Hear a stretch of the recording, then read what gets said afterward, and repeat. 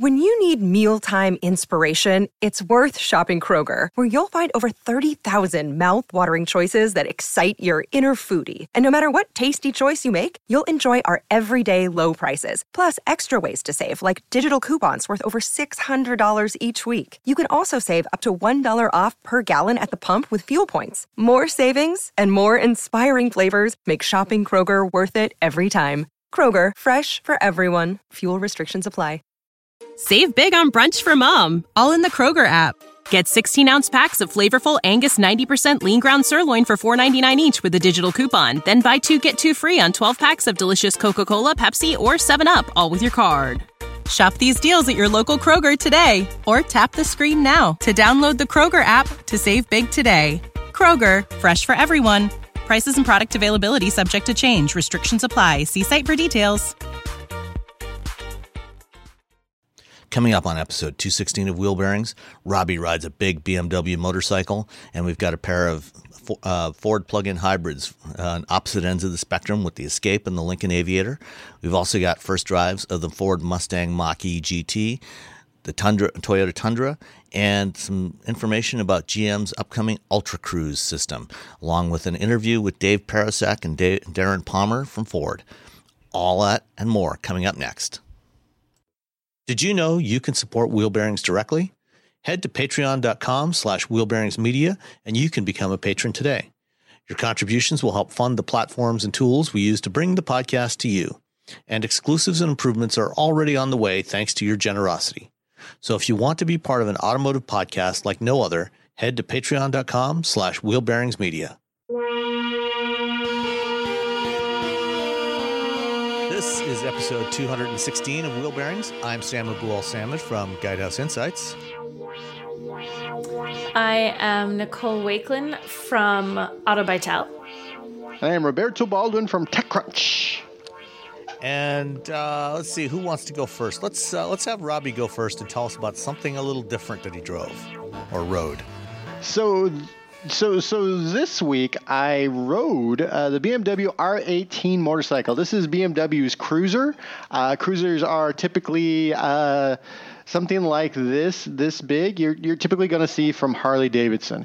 And what BMW has done is they've made a very, very nice Harley Davidson. They've made the best Harley Davidson. That's what they've done right now with the R18. With the boxer engine, yeah. So you have the huge boxer engines, ka-blah, ka-blah, ka-blah, ka-blah, shooting back and forth. If you've ever seen a BMW motorcycle, you see those huge, giant, just sticking out the side. They're ginormous. And when you're riding, like it's balanced, it's fine. But when you stop, you can feel it like moving the bike back and forth ever so slightly. So it's like bop, bop, bop, bop, bop, bop, bop, bop, bop, bop, bop. You're missing this, but I'm moving my hands back and forth like I'm doing a little, like a very tiny cha-cha. The R18, I think, doesn't that imply that it's an 1800 cc engine? 1800 cc. Now, my second car was a Honda Civic. Yeah, it's bigger than my first car had a 2-liter engine. My second car had a 1.6-liter engine. And so this motorcycle not only has a bigger engine, I believe it has more power than that vehicle. It was a 90 Honda Civic DX. I think it had like 89-ish horsepower. This motorcycle has 91 horsepower and 116 pound-feet of torque, and it only weighs, relatively speaking, versus a car, 761 pounds. So it's not light in motorcycle terms. This is not it is not a super bike. It is not a sport bike. It is not it's not a dual sport. It's not any of those. It's a cruiser, and it's unapologetically a cruiser, just big and chrome and shiny, and it's a very pretty bike. It's beautiful. It's got all the shiny bits that you want, and you can make it loud. Here's a fun little thing that I want to share with the world. Whenever you see like a Harley or anyone else riding a cruiser and they're just like blum blum, they don't have to do that. That is not a thing that needs to be done. that doesn't keep the motor running. It doesn't unless the timing is just horribly off. They don't need to do that. They're just doing that. Someone asked me once that, so I just want to tell the world, if you wondering why Harley Davidsons are riding around going blum blum, just revving the engine like all the time, just because it's loud. That's why they're doing it. Because they can. It's like me driving around in a car with an air horn, just for the hell of it. An air horn. So that's my little jump on the that doesn't need to get done, and unless they're very bad at driving and using a clutch. Anyway, so yeah, it makes a loud blum blum if you so desire. It has 3 riding modes. It has rain, which is for the rain slick. It has rock, and it has roll. So it's a German motorcycle that is looking at an American motorcycle, Harley Davidson, which is about as American as apple pie when it comes to vehicles, built in Milwaukee. Well, they're built all over the world, by the way. Harley Davidson aren't just built in Milwaukee. They're built in different regions because it's cheaper to sell in a region if you build it there. So it's a German motorcycle built essentially to be an American motorcycle, and its drive modes are rock and roll. Which is so what is sort of So what is the difference? So rock is the loud, powerful. It's sport mode. It's essentially sport mode for the bike. It's loud. It's you get more low end torque. It's ready to rock and roll. It's ready to rock. Roll. But not roll. Roll is more subdued. It's really nice for sort of riding around town where you're shifting nonstop. You're just like every stop sign, every stoplight. It's a much easier, smoother riding experience. It's not as loud, so you're not. Someone rode by my house last night and set off a car alarm because they could. Because they could. That's the only reason they did that, people. Because they could. Because they could. So it has rock, it has roll, it's very comfortable, it's very much a cruiser. It has this really nice clutch and transmission. It's very easy to shift. But you also get that nice clunk. When you ride a cruiser, you get these, when you're shifting gears, when you ride a motorcycle, it's nice when you can hear that clunk, like as the bike is shifting gears. As the gears engage, you get clunk. It's very satisfying. You don't really hear it on cars, but it's nice when you're like clunk. So there you go. So that's what it's like riding the R18. It's a very nice bike. I'm going to have video of it and another variant of it on my YouTube channel at some point in hopefully the near future. It starts at $17,500. It is not a cheap bike. Motorcycles are, for the most, if you want a nice motorcycle, they're pretty expensive. The one I rode had the premium package, which it has adaptive headlights. It has hill start control, so you don't roll backwards. If you've ever ridden a motorcycle in the city, what you end up doing is using your right foot to sort of hold the brake and and I still do that even when I have hill start control on motorcycles. But this has it, so it won't roll back into the Hyundai sitting behind you. It's got a reverse assist, which I haven't tried yet. I don't know, but I don't know. It has cruise control. A lot more motorcycles have cruise control now. It's nice when you're on long rides because, if you keep your hand and your wrist and your arm in the same position for like 3 hours, it kind of starts to hurt. So the price that I tested it at, $22,615. So let's see. So you could buy a Ford Maverick or you can buy the 2021 BMW R18. And I'll be riding a different variant of this later on, and I'll give you an update. It's supposed to have some other stuff on it. So, but no, Okay, so here I always, whenever I think of cruisers, I think of boomers. Yes. I am like right smack hardcore Gen X. Like you can't get more Gen X than me. And so, but no, I actually enjoyed it. I don't know if I would buy something like this. I'm still not. I'm just like, when it comes to cruise, to me, it's kind of almost like the SUV of motorcycles. But yeah, no, it's a nice bike if you're looking for a cruiser. So how's that price compare to a similarly equipped Harley? Oh, let's look that up. Or the cruisers from the Japanese brands like a Honda, like a Goldwing, or would the Goldwing be classed as a cruiser? I mean, I think they. Yeah, a Gold's but that's big V twin too. Yeah, those are. The Goldwing's just something else entirely. It is an amazing. They're just huge, gigantic. Man, how big is a Goldwing? Goldwing's like the size of an MG. Expedition, I think. Yeah, they're about the size of an Expedition.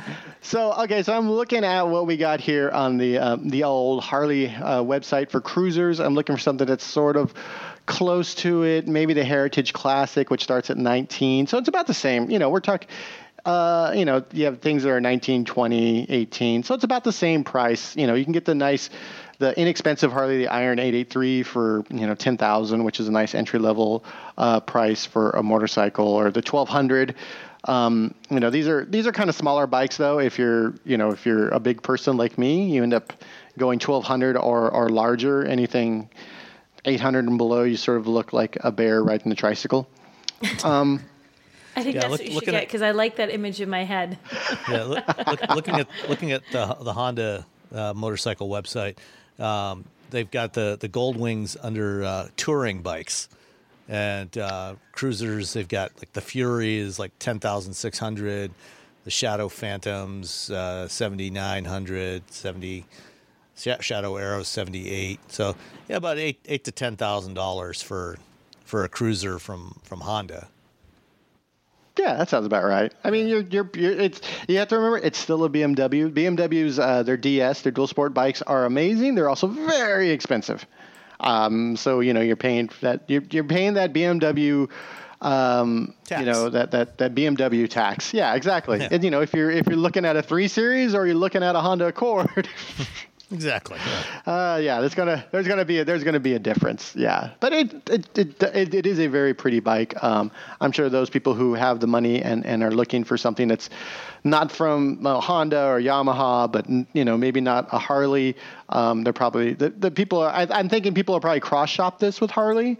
People who aren't hardcore Harley Davidson riders. People who ride Harley Davidson who are hardcore. They're typically older than me, and that's the only thing they're going to buy because they very much loved Easy Rider when it came out.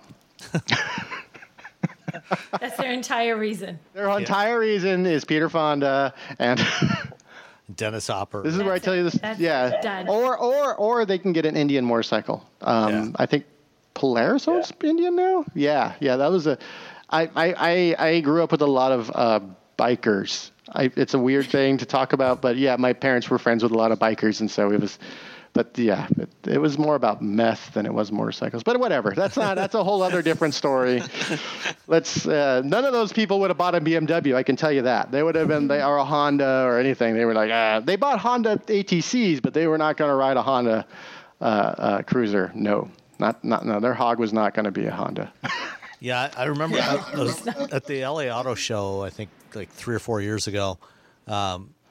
They were showing out. They revealed I think it was an R18 concept still at the time before it went in production, and I remember was it Ian Robertson, I think, rode out on it. It was some high up executive from BMW rode out onto the stage on that R18 concept, and that sucker was loud.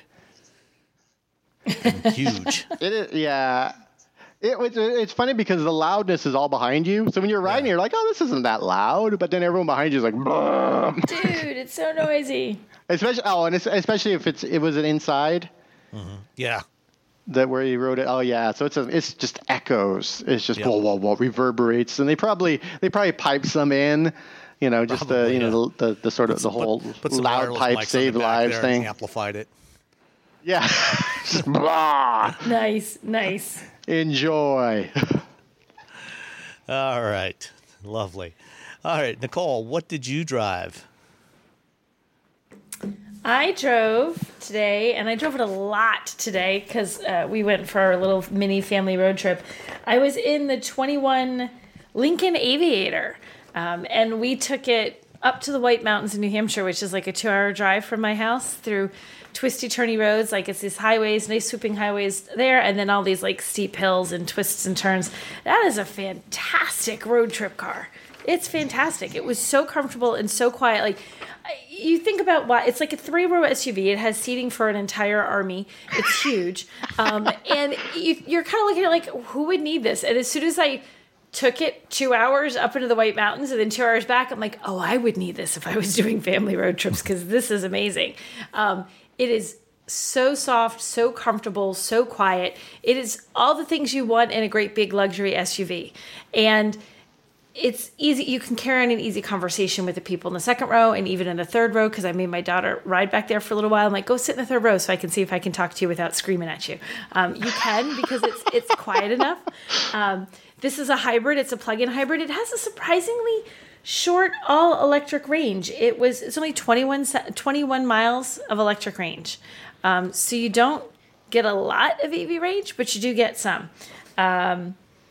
Which is like, okay, that's cool. Like, we drove it around a little bit, and I was trying to eke out every last little bit. But it takes like 3 hours to charge at a level 2 charger. So fairly, I don't have the battery size in front of me, but it's, you're not getting a heck of a lot of range for your 3 hours. It's about 16 or 17 kilowatt hours, if I recall. Okay, so you're not getting a lot of range for your big battery because it not only does it fit an army, but it's the size of a tank. So it's huge. But, it's not as gargantuan as a Navigator.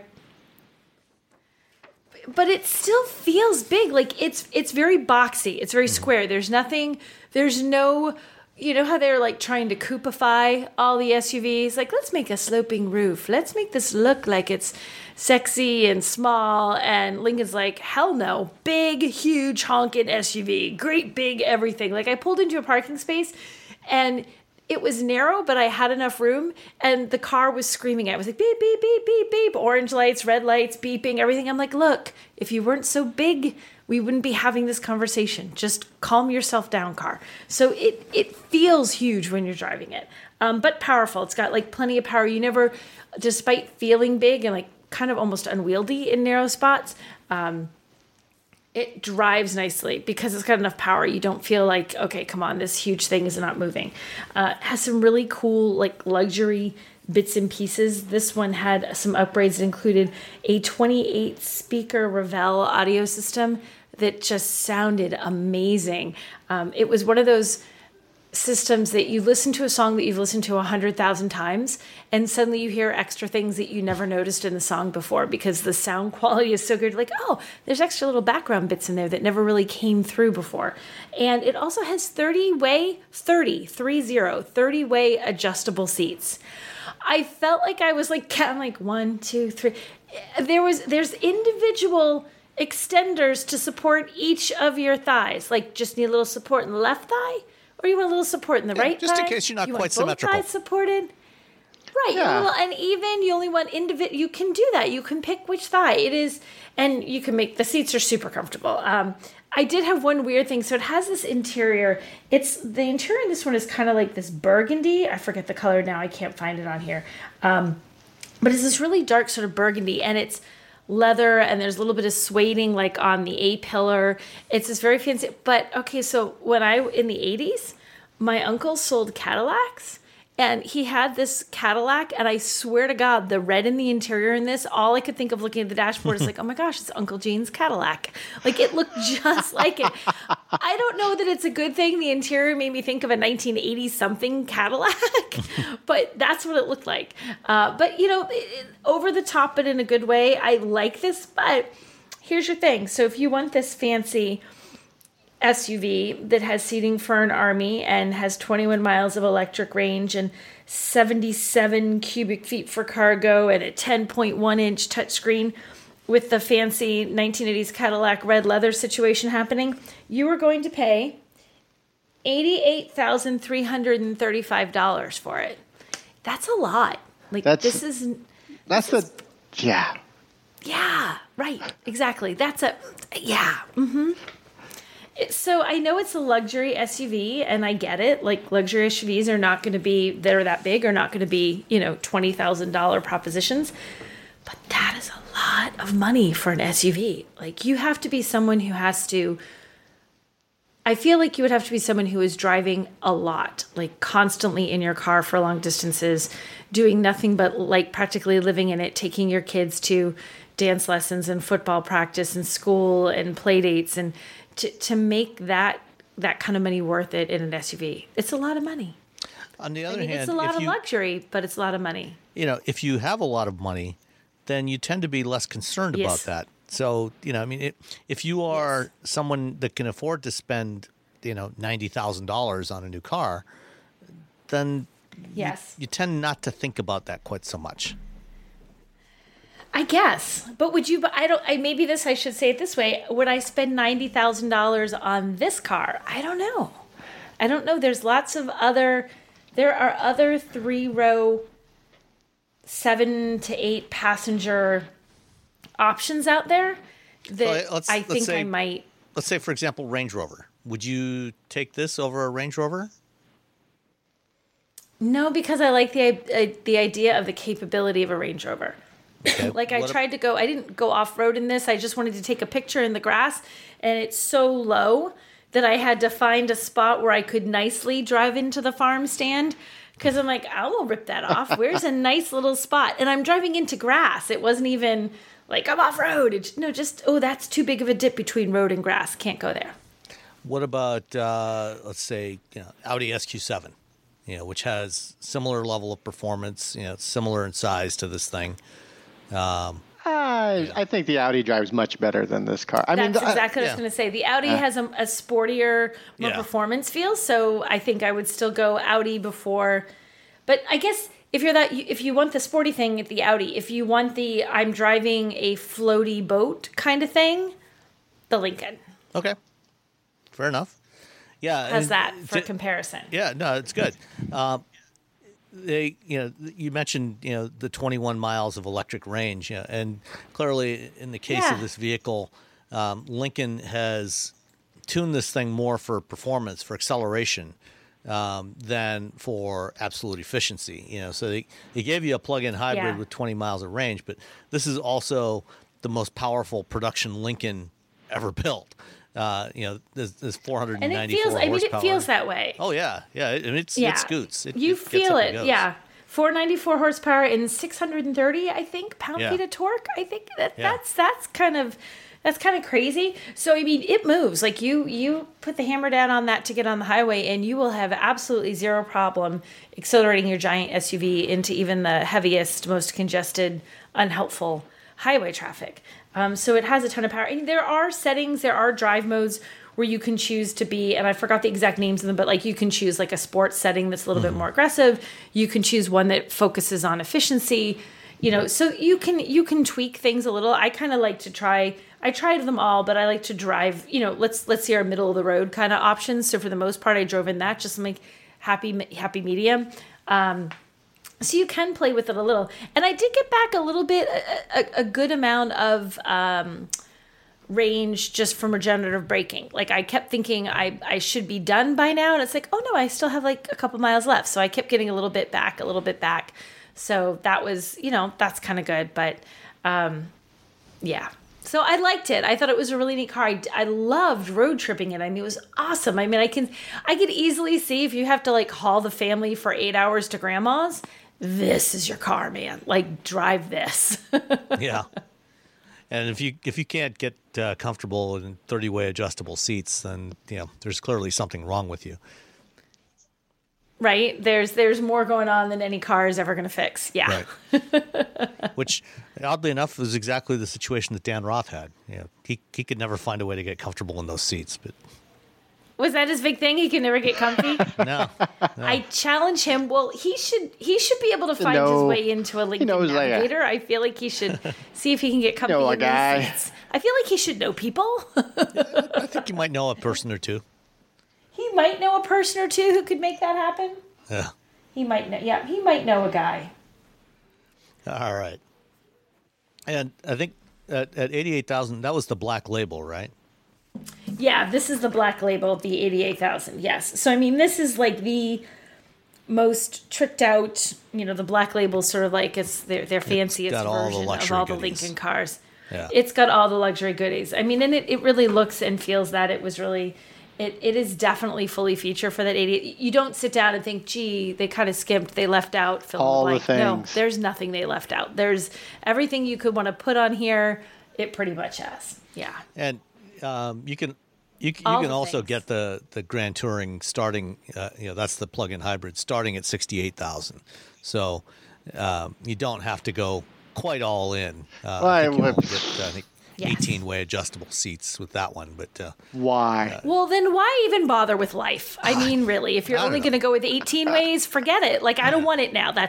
Forget it. Why? Why do they even build that one? Okay. All right. I also had a plug-in hybrid vehicle this week from Ford Motor Company that is kind of the opposite extreme of the Navigator. I had the what has appeared to be a bit of a unicorn for Ford, the Escape plug-in hybrid, which was originally announced back two and a half years ago when they first announced the current generation Escape, and it was supposed to go on sale in the U.S. late last year, and never arrived. They have been slowly trickling out over the last several months, but I guess now they're finally starting to deliver them in some significant volumes. And I've been pestering Ford to get into this vehicle for quite a while, for most of this year. Every couple of months, I'd shoot them a note and say, "Hey, you got the Escape plug-in yet?" "Nope." "Got the Escape plug-in yet?" "Nope." "Got the Escape plug-in yet?" "Yep, we got one. We can get you in it next week." "Oh, excellent." Basically, this isn't fundamentally different from the regular Escape hybrid, except it has a bigger battery. Instead of a 1.4 kilowatt hour battery, it has a 14.4 kilowatt hour battery pack, and the same engine, the same hybrid drive unit. It's front wheel drive only because the hybrid battery pack spans across underneath the rear seat.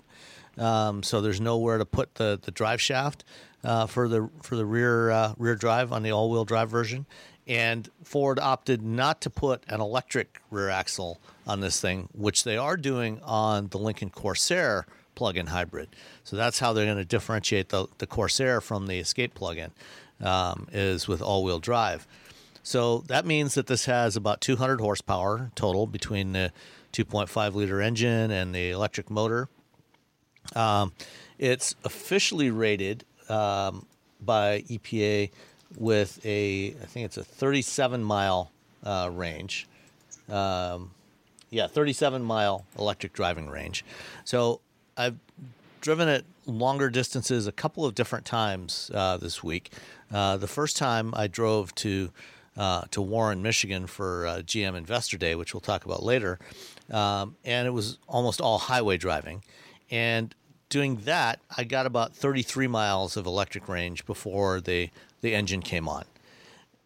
And yesterday, I took it and drove around, did a mix of urban, suburban, a little bit of light highway driving, more typical mix of driving, and got 41 miles before the battery was depleted. So the 37, I think, in a more in a fairly typical mix is very doable, and that's it's a little bit shy of what the Toyota RAV4 Prime, which is the plug-in hybrid version of the RAV4, that one's rated at 41, I think.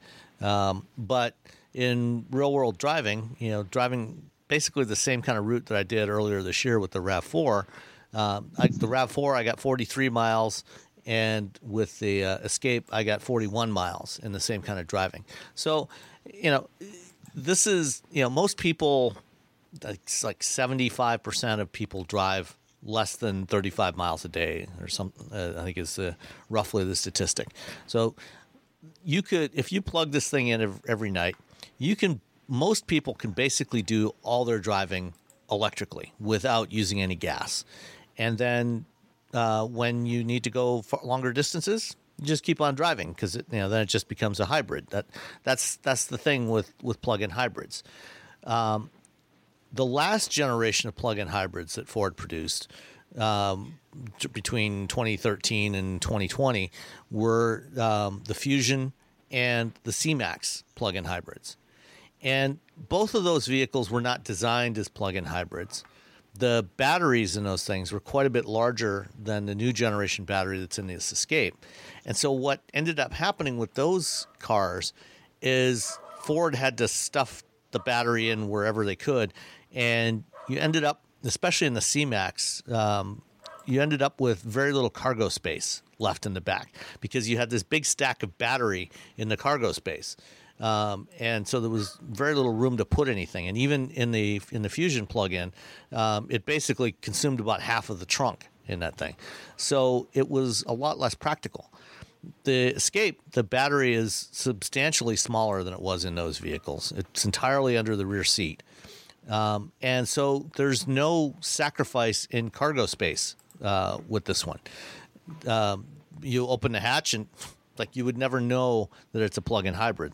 It's got the same cargo space as any conventional Escape, and the only visual difference you'll see is the extra door on the front, right on the left front fender for the charge port. Everything else looks exactly like any other Escape, which for good or ill. The exterior design I like, the interior. The ergonomics and the design look nice. The materials, not quite as nice. A lot of hard plastics. Especially when you compare it to something like that RAV4, which the RAV4 actually, surprisingly enough, has a looks like a more premium interior, or the Mazda CX-5 has a much more premium feeling interior than the Escape does. But it drives well enough. 200 horsepower is plenty. You can put it in you can select different modes. You can have just the normal hybrid mode and let the system decide when to use the battery, when to use the engine. There's an all electric only mode, and there's a charge sustaining mode. Where you hold whatever charge you have for later. So if you're driving home, you've got a few miles of electric range left, and you want to save it for driving through your neighborhood, so you can do that quietly as you sneak in late at night.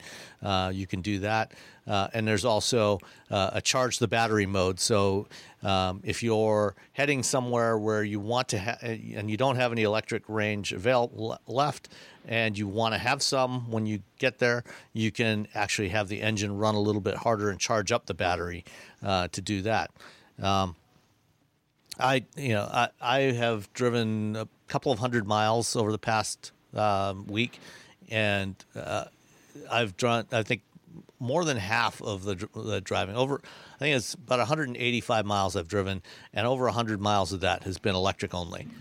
So it's pretty good for that. The base price for the let me find it here. Base price for the SE trim level for the plug-in hybrid, it starts at $33,075 plus $1,245 delivery, so $34,250 roughly for the cheapest version. The one I've been driving is the Titanium, which has all the nice goodies in there, leather and heated seats and all the other stuff. Came out to a total of $43,025, but there is, for now at least, still a federal tax credit available for these because Ford hasn't yet hit their 200,000 mark with their plug-in vehicles. So the tax credit on the Escape plug-in is $6,800. So getting for the base, if you get the SE plug-in hybrid. You can get that down to about 27,000, which is comparable to what you would pay for similarly equipped hybrid, regular hybrid version, and it's going to be a lot more efficient, give you a lot more electric driving capability. So if you're interested in, if you're not quite ready to make the jump all the way to a full battery electric, and you know that your daily driving, is in that, less than 40 miles a day range, and you have somewhere to plug in every day, then it's worth a look at something like this. The RAV4 Prime is also another one to take a look at. It's a direct competitor, similar size. The RAV4 does have better performance, and it has all-wheel drive because they have an electric motor on the rear axle as well, standard equipment. It's a little pricier than the Escape is, but it's got like 300 horsepower total between the front and rear electric motors and the engine. So it does have better performance, but you're going to pay for that with I've never even seen one of these things. So that is the Escape plug-in hybrid.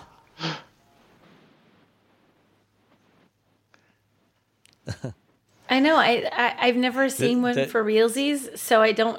Wow, they really exist. Yeah, except for the charge port door on the driver's side front fender. Even if you saw it from the passenger side, you would never know that it was a plug-in hybrid because there's nothing to visually distinguish it. And like I said, I think I was looking up sales numbers. I think over the last 6 months they've delivered about 200 of them total. So, and I'm guessing that almost all of those probably went to Ford employees and not to consumers. Wow. But they're now actually starting to roll them out to dealers and deliver them in larger volumes to consumers.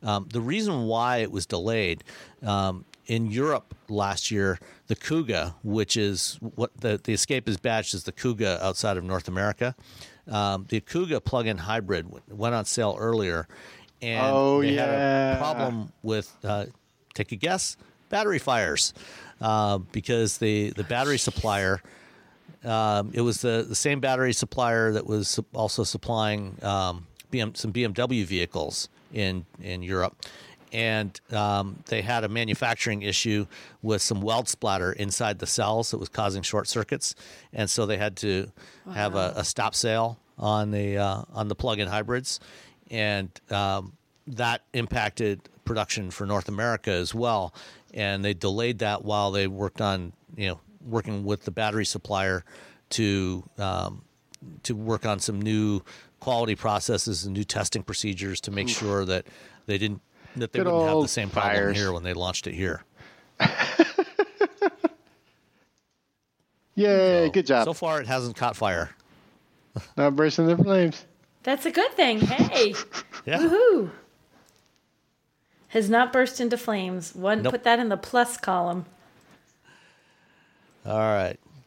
When you need mealtime inspiration, it's worth shopping Kroger, where you'll find over 30,000 mouth-watering choices that excite your inner foodie. And no matter what tasty choice you make, you'll enjoy our everyday low prices, plus extra ways to save, like digital coupons worth over $600 each week. You can also save up to $1 off per gallon at the pump with fuel points. More savings and more inspiring flavors make shopping Kroger worth it every time. Kroger, fresh for everyone. Fuel restrictions apply. Save big on brunch for mom, all in the Kroger app. Get 16-ounce packs of flavorful Angus 90% lean ground sirloin for $4.99 each with a digital coupon. Then buy 2, get 2 free on 12 packs of delicious Coca-Cola, Pepsi, or 7-Up, all with your card. Shop these deals at your local Kroger today, or tap the screen now to download the Kroger app to save big today. Kroger, fresh for everyone. Prices and product availability subject to change. Restrictions apply. See site for details. Let's see. What do we have next? Where's the rundown? Tundra. Shall we go with... let's go with the Tundra first. The Tundra. Nicole? So that's me. So I had the chance this last week to drive the all-new 2022 Toyota Tundra. They've been talking about this vehicle forever. They've released pieces of it, like we got all these details. little while ago, and then like, no, we're not going to let you drive it yet. And they finally let us drive it. So they've pretty much improved everything you can think of to improve with this. They've made a lot of changes to it. Some of them bigger than others. One of the big things is that there's a new hybrid engine that you can get with it. That is a big deal, understandably so. There's a new transmission. They've added safety features. They revised the suspension system, and the infotainment is all new. Talking about the engines first, you get a 3.5 liter twin turbocharged V6, 389 horsepower, 479 pound-feet of torque. Or you get that as a hybrid that is 437 horsepower, 583 pound-feet of torque. You do feel the difference. It does actually feel much more responsive in the hybrid. It's not like you drive the standard engine and you think it's underpowered, but when you go step from one into the other, there's a noticeable difference between the two. I would buy either one. I don't know that I'm not someone who would buy a hybrid just for the extra, like to say I have a hybrid. I think sometimes things do just fine just with a gas engine. So I don't know that I would necessarily say, oh, you got to get that hybrid, you got to get it for the extra horsepower, you got to get it for the extra. Nah, if you want it, go ahead, but don't feel like you can't get by with a standard engine on there. The infotainment system, though, so they've significantly upgraded this, and I think I talked about another the Lexus that has the same thing. Surprising, no surprise, because Toyota, Lexus, same company essentially, but the voice control on this is really, really good. I find that voice control, it's hit or miss. Sometimes I think it's just my voice. Sometimes I think maybe it's the ambient noise in the car. Sometimes it's raining too hard outside. Sometimes it's a Tuesday and it's too sunny. I don't know why I have trouble with voice control on cars, but I do. And I find that this works really well. First of all, it has 2 microphones, so it picks up the driver and the passenger. So if you're the passenger, you don't have to have you ever done that awkward, sort of leaning over to scream something at it because you want it to hear you, but it's listening by the driver? You don't have to do that. And then when it responds to you from wherever you're sitting. So the driver gets a response from those speakers, the passenger gets a response from those speakers. And it's a pretty intuitive system. You don't have to memorize commands like, Toyota, directions to, and then place. You can say, Toyota, where's the nearest whatever? Toyota, I want coffee. Toyota, find me this. And it's pretty good about finding what you want without having to come up with these specific commands, which is always a pain in the neck, because then if your passenger wants something, even if you've memorized all exactly the things that you have to say, they might not be used to that vehicle and know the exactly syntax. They don't know, and suddenly it's like, let me do this for you because you don't know the right words to say to make the system understand what you want. Just be quiet, I'll find your coffee for you. So I really liked the infotainment. I thought it was a leap forward. It's very fast. The screen is very, very easy to use. There's an optional 14-inch screen. Beautiful screen, very responsive. You can pinch and zoom on a lot of screens, but some of them when you pinch and zoom, it's like, oh gosh, suddenly you're just you're too far in or too far out. This one is responsive enough that you don't lose where the heck you are on the screen when you're playing with it. So I thought that was really good. They have a nice range of trims. They've got 6 different trims altogether. It includes the TRD Pro for if you want to go out and do your, heavy duty going off-road and having some fun stuff. And there's the 1794 edition, which I feel like is their version of every truck has to have a cowboy version. It has to have one that is designed for the guy who's wearing chaps and a hat and cowboy boots and is going to the ranch. There might be one guy buying their truck that fits that, but they must have a trim level of their truck for that guy. It's the 1794. It has all this extra leather and it makes it look very upscale. I drove that one for a good amount of time and I think, okay, you know what? This is kind of growing on me. I'm going to put on the country music station and embrace my inner cowgirl here. This is kind of fun. So I like that.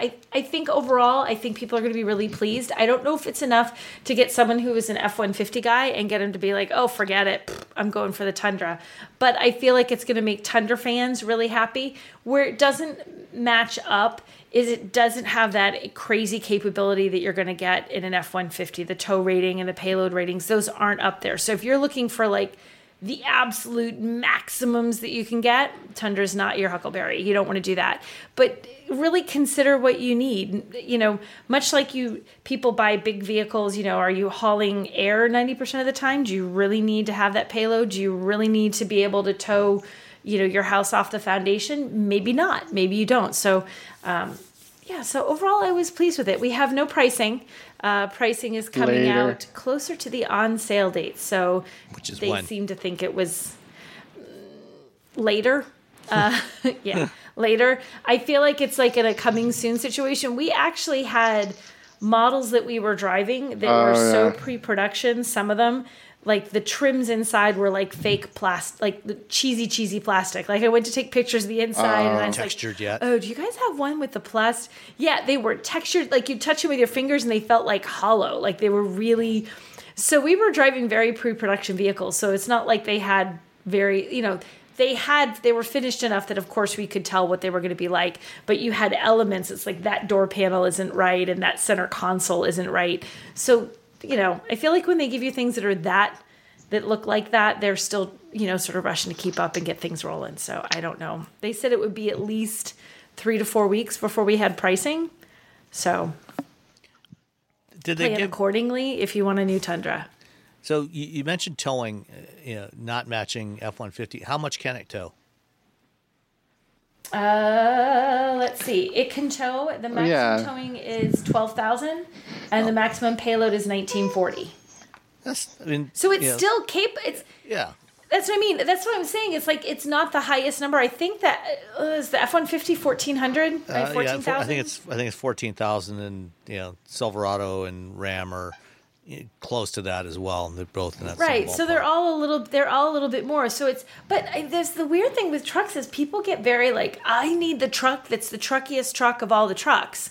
Okay, then if you want to spend your money to do that and you actually need it, have at it. But if you don't need that, like think about that before you buy a truck. Like I feel like people get a little carried away with like, I have the biggest truck, the manliest truck, the most powerful, capable truck. It's like, okay, just because you can tow an extra 2,000 pounds and you paid a small fortune to do that, do you really need that? Like consider what you need when you buy a truck. I feel just in general, whether you're looking at a Tundra or anything else, you're stepping on the TRX and the Raptors to haul business that model one right now. trash can to the dump. You're going to be okay without the 14,000 pounds. I mean, 99. Yeah. I know. Oh, the power! Most people don't need anything bigger than a Maverick or a Santa Cruz. Right. Yeah. So I mean, you don't need to do, you know, you don't need to go crazy. I feel like they did a good job with this. There was no real complaint that I had. Like sometimes you get these all new, especially with a big truck like this, and you sort of feel like, okay, you know what, 90% of this is good, but you guys so dropped the ball in this one area. I don't feel like they did. I feel like they paid attention. The infotainment got some upgrades. They got the hybrid powertrain. They have a good towing and payload, even though it's not the highest. They've got 6 different trims to choose from. They made the changes that needed to be made to keep this competitive and to appeal to truck buyers. And like I said, I think people who are Tundra folks are going to be really happy with this. I don't know how many people it's going to take away from other OEMs, but that's always a thing with trucks. Like you're a Ford guy for life, you're a Chevy guy for life, you're a Ram guy for life. I don't know how much any truck probably have the best owner loyalty of any segment in the automotive industry. Right? So I feel, you know, but I do feel like if you were looking for your truck for the first time, like you have not already committed your soul to a specific OEM, that when you look at this and if you really pay attention, that you could end up saying, okay, you know what? But no fancy tailgate options, right? I liked it. So overall, positive feelings. Any have a little step, there was a little no crazy thing. fancy tailgate. They don't have like the multi-pro, doesn't open sideways or flip down or have steps or speakers.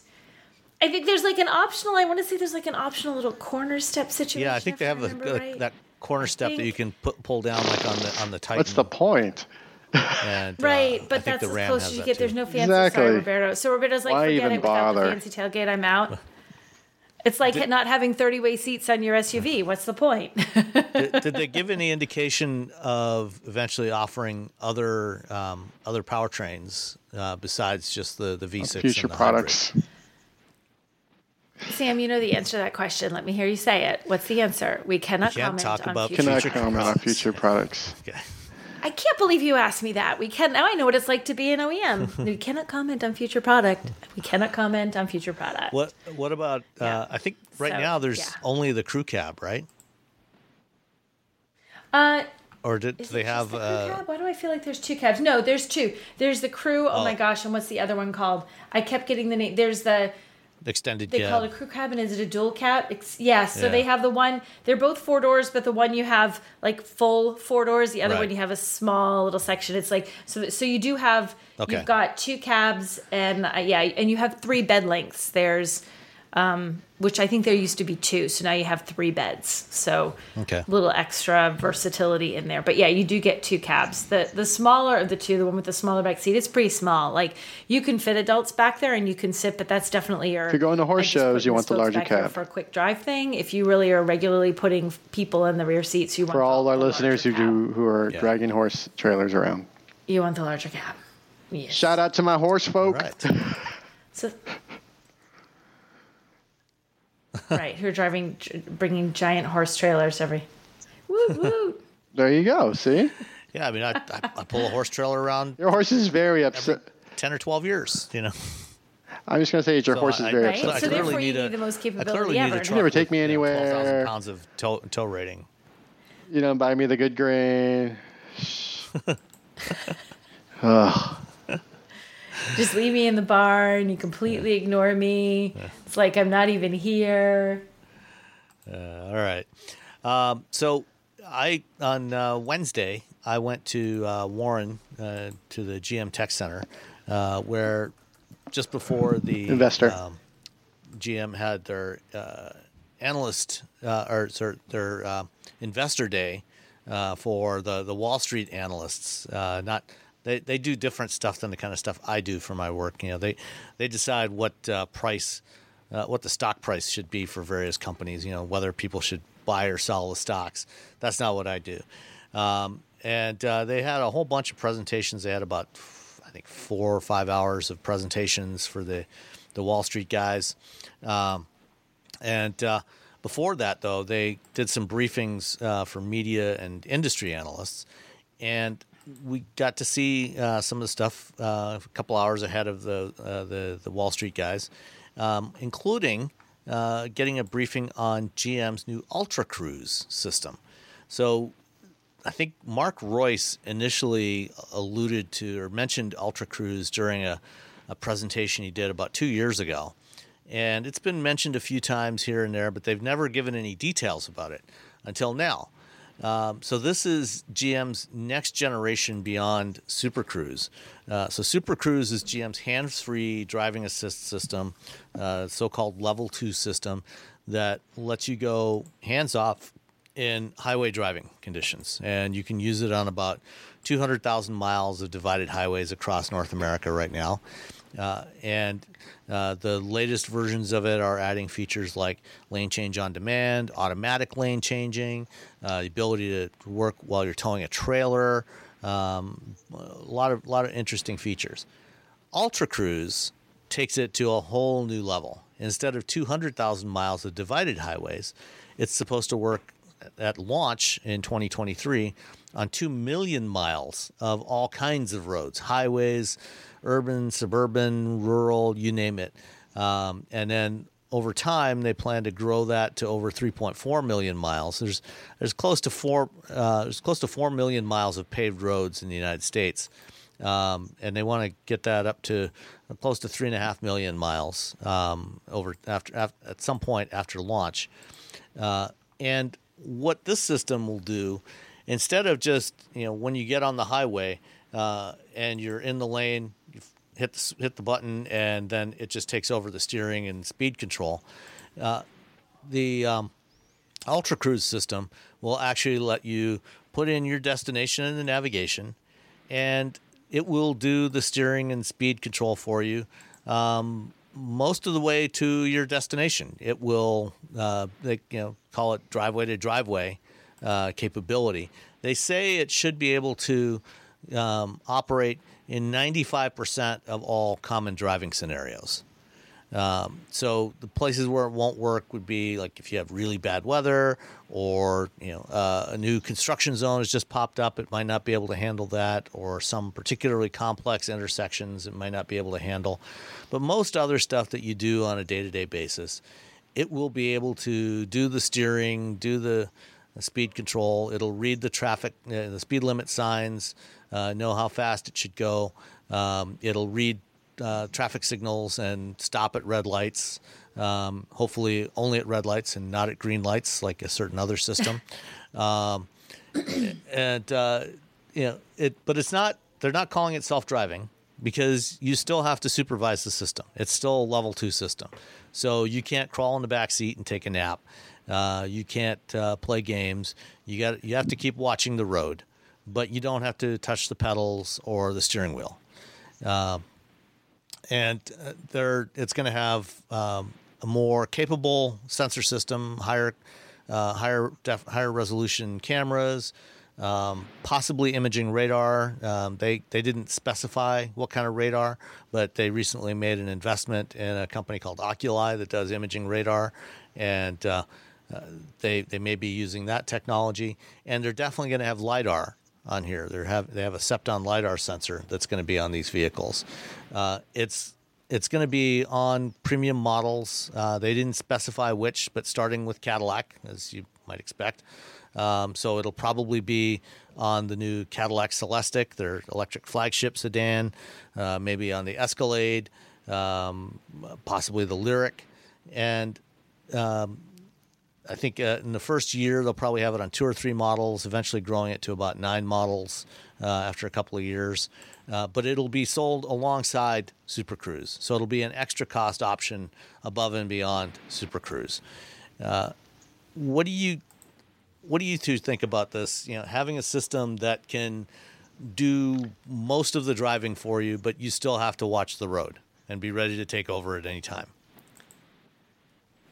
It's kind of, it sounds like it's much, it's an improvement from where we've been, but I still think until we get to one where it lets you let go, like taking a nap, I don't know how exciting it is. Like, it's cool, like nifty, but you're still, if you're being a responsible adult grown up, like you should be when you're driving, if it says you have to pay attention, then you have to pay attention, and you can only relax so much because you're still driving, but you're still driving the car. Even if you're not steering, you're still in charge of driving the car.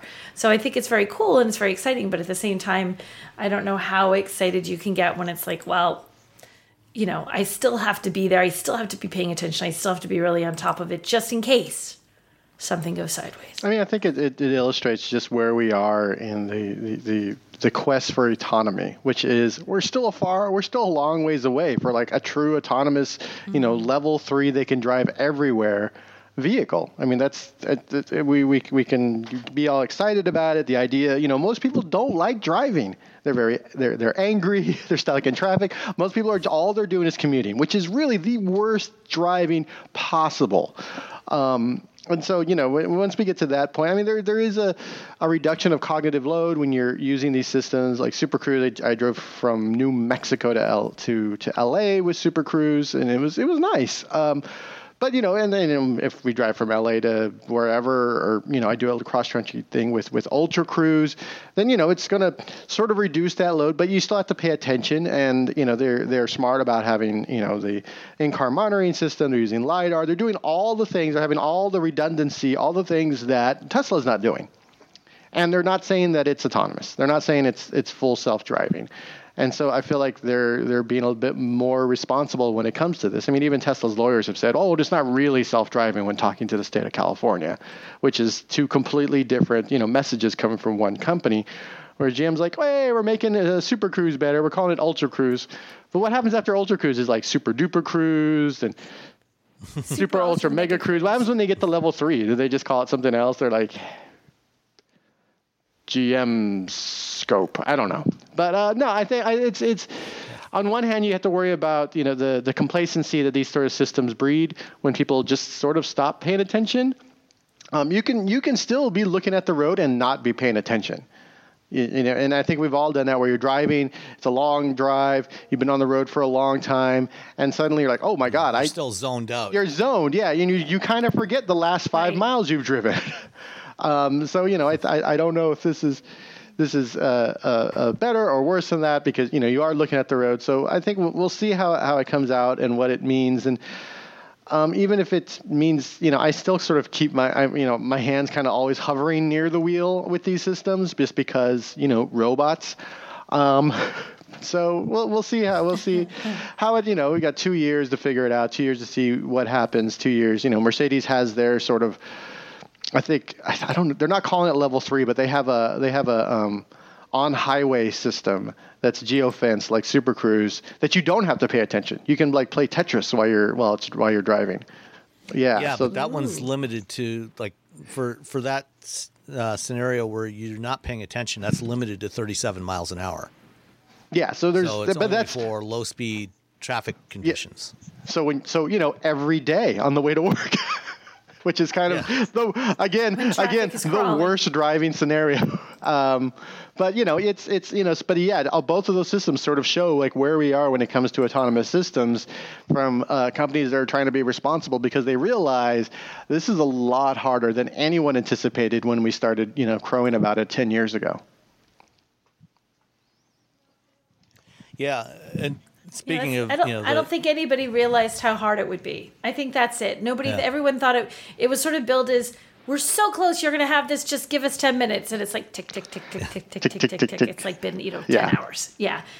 Yep. Yeah. There's a presentation I've given at a couple of conferences recently, and the opening slide, is, 2018 will be the year of self-driving cars. Okay. Maybe 2019. No, 2020? 21? And I think later this year, we do have some limited self-driving vehicles out there. Waymo's running some stuff in Arizona. I saw on the way up from San Francisco Airport to Sausalito the other day, I saw at least 5 different Waymo vehicles in San Francisco. Cruise is running their vehicles in San Francisco. Argo's running in a bunch of cities, and they're going to launch robotaxi services later this year, but still with safety drivers. I did have a chance to talk with somebody from Cruise at the Investor Day event, and Dan Amon, the CEO of Cruise, did a presentation. He was one of the presenters, and he talked about their plan, their business plan, and how they're starting off with robotaxis and deliveries, but eventually at some point on a graph that they showed with no actual dates on it or numbers, they showed it hockey sticking up as they add Cruise technology to GM consumer vehicles. So at some indeterminate future point, you may actually have that from GM, although I remain skeptical on that one. Sometime in the future, things will make money. I love that it's a chart with no actual figures or dates. It's like, this is what we want it to look like when. We don't know, but this is what we want it to look like. It's what has become known as a Bezos chart. It's the kind of chart that Amazon's been putting out, for years, showing the growth in sales of Kindle ebooks or, Prime subscribers or whatever else, or Echo users, without actually applying any numbers to it. So it's always rather annoying. But talking to somebody from Cruise, they recently got their permit for driverless robotaxi operations in California from the California DMV, but they also have to still get a permit from the California Public Utilities Commission. And apparently that process, you have to get the DMV permit before you can apply for the PUC permit, and that takes about 3 months or so. So based on that timeline, it looks like Cruise might be ready to start driverless robotaxi operations for the public sometime in early 2022. So they might be one of it's going to be a race between them and Waymo to see who can get out there first, because Waymo also has their driverless permit for San Francisco as well. So we'll see which one gets to starts operating in San Francisco first. As someone who's been stuck behind the Cruise and Waymo vehicles in San Francisco, I tell you, they're not good. They just, when you expect the car to do something and it doesn't, like the person is lost or whatever, that is what it's like being stuck behind these vehicles. It's like being stuck behind a lost tourist. Yeah. So, I mean, maybe they've leaps and bounds improved their system during, the last 6 months or so. But a lot of drivers in San Francisco will probably tell you that oh God, it's one of those. I don't like being around them when when I'm riding a motorcycle. I don't like being around Uber or Lyft, Cruise, or contractors in white F-150s. All three of those people are just driving like insane. It's all, I don't know what's going to happen. I don't know I'm going to back off or I'm going to speed up, but I want to get away from those three scenarios. The contractors, the Uber Lyft drivers, and the Waymo and the Cruise cars, because you're just like, all fair. Okay. Yep. All right. Last story for this week. Robbie, you and I both had a chance to drive something this week, the Ford Mustang Mach-E GT. What did you think? Okay, so we can all sit there and argue about whether or not the Mach-E is worthy of the Mustang name. And I think there's more people who are in it's fine, it's a Mach-E, but it's not a Mustang than there are in, it's fine, let them call it a Mustang. I do believe that you can call it a GT, though. I think that it deserves that badge on there. It was, all-wheel drive, a lot of power. They're doing some good work with the suspension system. There's a couple things that I found that I wasn't completely super excited about. I feel like MagneRide should have been a lot better when it comes to launches. I don't think it gives enough. It doesn't stiffen the back end enough, so I kept getting wheel spin from the front tires, which is physics. But if you set up your suspension a little bit better, you don't get that. You get all four tires, grabbing at once, giving you all that extra, that torque and that power.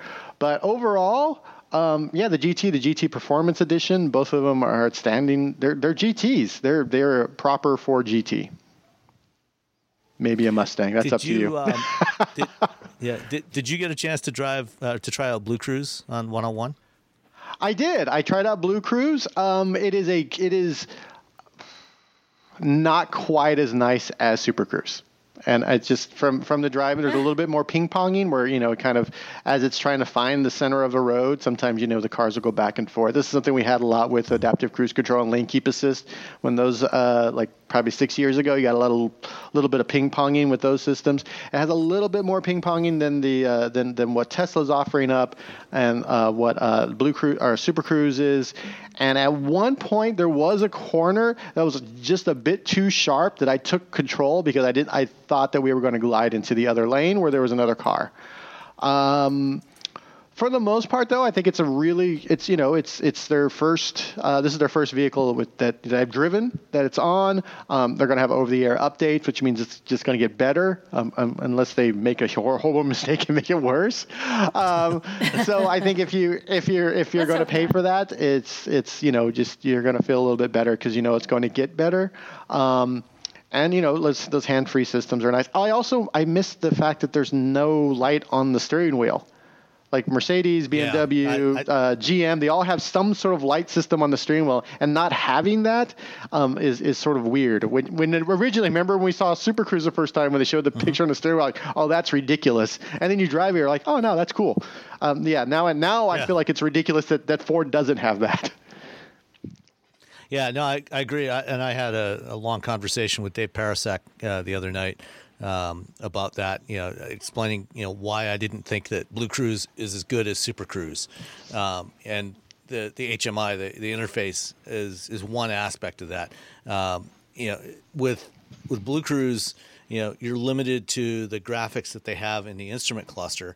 And, Ford uses, for obvious reasons, a predominantly blue design, and so it's not as immediately apparent when it's changing modes or when you need to take over control, or what mode is available to you, because it sort of blends in more. Whereas with Super Cruise, with the light bar, you got blue, green, red, and it's right in the lower periphery of your vision all the time. You know when it has changed. It's very obvious, very unambiguous. And like you said, sometimes one of the flaws in Blue Cruise, which when I had an early drive in it a couple of months ago here in Dearborn, I was talking to one of the engineers on it who was riding with me, and I asked the question. One of the things that Super Cruise has done from the very beginning, when they first launched it in 2017, is they use the maps, the high definition maps, as a long-range sensor. So they're looking about 2 miles out down the road, looking for curves in the road. They know the curvature of all the radius of all the curves. And depending on what your set speed is, if the system thinks your set speed is maybe a little bit too high to get through that curve at that speed, it will automatically slow you down a little bit as you approach that curve to a speed that you can get through safely, and then resume your speed. So if you've got it set at 80 miles an hour and thinks you can only get through there at 67, it'll slow you down to 67, and then as soon as you get past the apex, it'll speed back up to 80 miles an hour. Ford is not doing that for some reason. I think they will eventually, but they're not doing that yet at launch, and that's why sometimes you see on the curves you'll feel it start to drift out, and you have to take over control. And that's not good. Yeah. I mean, if it's supposed to be a hands-free system, they need to be able to deal with that kind of scenario. But I thought the handling in the Performance Edition, coming back down Pacific Coast Highway, I thought was great. It for a vehicle that weighs 5,000 pounds and is significantly taller than a traditional Mustang, although by SUV standards it's actually not very tall. It's like 6 inches lower than a Ford Edge. So being in that range though, it feels really good, going through those curves at fairly significant speeds. And at one point I was up behind like a 2010, 2011 Mustang GT, and I had no problem at all keeping up with him going through those curves. Off the line, the GT Performance Edition will run 0 to 60 in about 3.5 seconds, which is about the same as a GT500, a Shelby GT500. And it feels like it. It does it without all the noise that a GT500 makes, but it actually does it a lot easier, because with the all-wheel drive, you're not struggling just to try to get grip. The GT500 has a lot more power. It's got 760 horsepower versus 480 in the Mach-E, but the Mach-E can actually put that power and that torque to use, whereas the GT500 still struggles with that. What else? Oh, one cool feature that they added for the GT, for both the base version and the Performance Edition. The main difference is for the Performance Edition, you get summer tires instead of all seasons, Pirelli summer tires versus Continental all seasons, and you get the MagneRide dampers. But for both of them, they added a new driving mode. They already had Whisper, Engage, and Unbridled mode. Now they add Unbridled Extend, which is meant for track use or if you're autocrossing. And what that actually does is it pre-cools the battery when you engage it, and then actually limits the total power output a little bit. They didn't say exactly how much, but it reduces the total power output a little bit so that it will stay within a band where you can get consistent performance. So instead of 480 horsepower, you might be getting, 420 or something, 430, and it'll be able to maintain that performance level over many laps, which is, I think, if you're going to take this thing to the track, well, I'm not sure why people would, but if you're going to take it to the track, or just to an autocross, they will. You're going to be able to get much more consistent performance with it using that, and it also reduces the front motor, because the GT gets the same motor front and rear, and so the nominal setup is you got 50-50 torque split front to rear. it rebalances it so you're getting 40% in the front, 60% in the rear, so it feels a little more like a rear drive car, and you can get the back end out a little bit more with the accelerator pedal. Yeah, without unbridled, it does tend to a little. It does tend to do some understeer. It's the unbridled thing is there's to set it up though. If you've been driving around, you just can't turn it on. That's it. So I kept I was driving, and I drive the roads that we drove all the time. There's this these nice windy roads from Mill Valley to Stinson Beach, and that's the road I drive all the cars on. So I know it pretty well, and I know how to make sure I get the most. I can test the performance of the vehicle with them.